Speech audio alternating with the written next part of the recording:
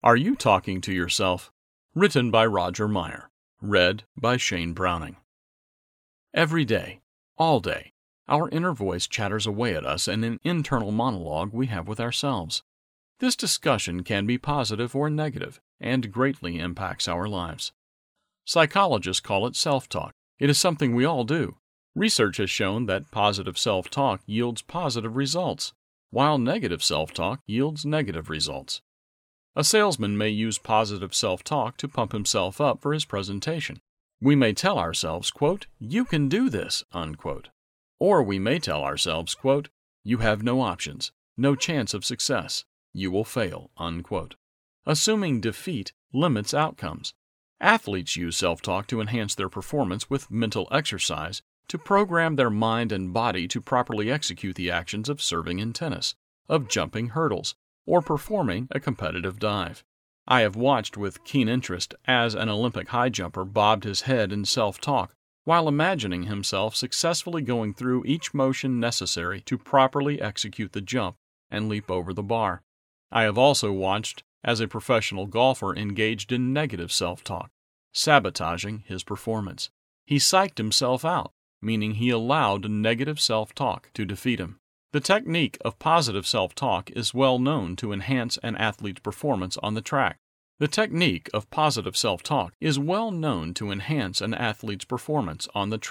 Field, ski slope, or diving tower. They use this technique to see themselves performing the physical actions correctly and successfully before they attempt.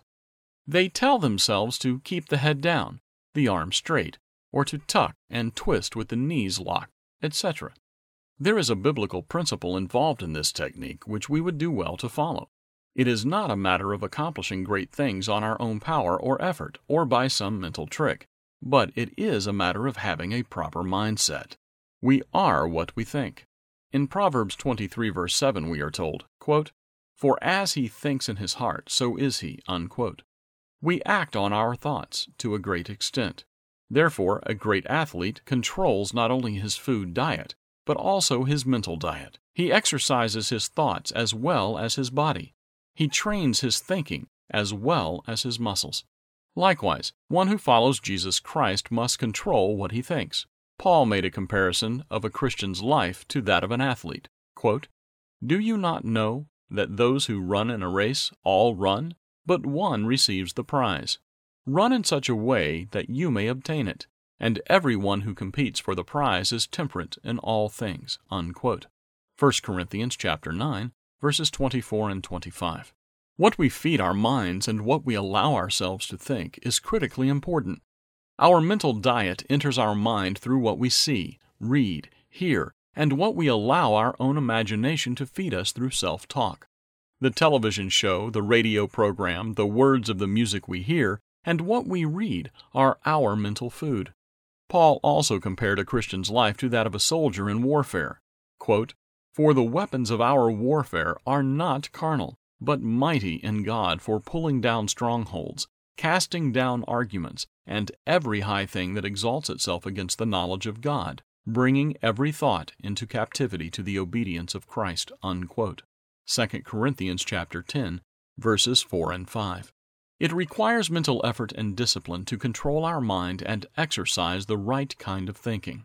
To have a good mental diet, we should follow this biblical advice. Quote, "Finally, brethren, whatever things are true, whatever things are noble, whatever things are just, whatever things are pure, whatever things are lovely, whatever things are of good report, if there is any virtue and if there is anything praiseworthy, meditate on these things," unquote.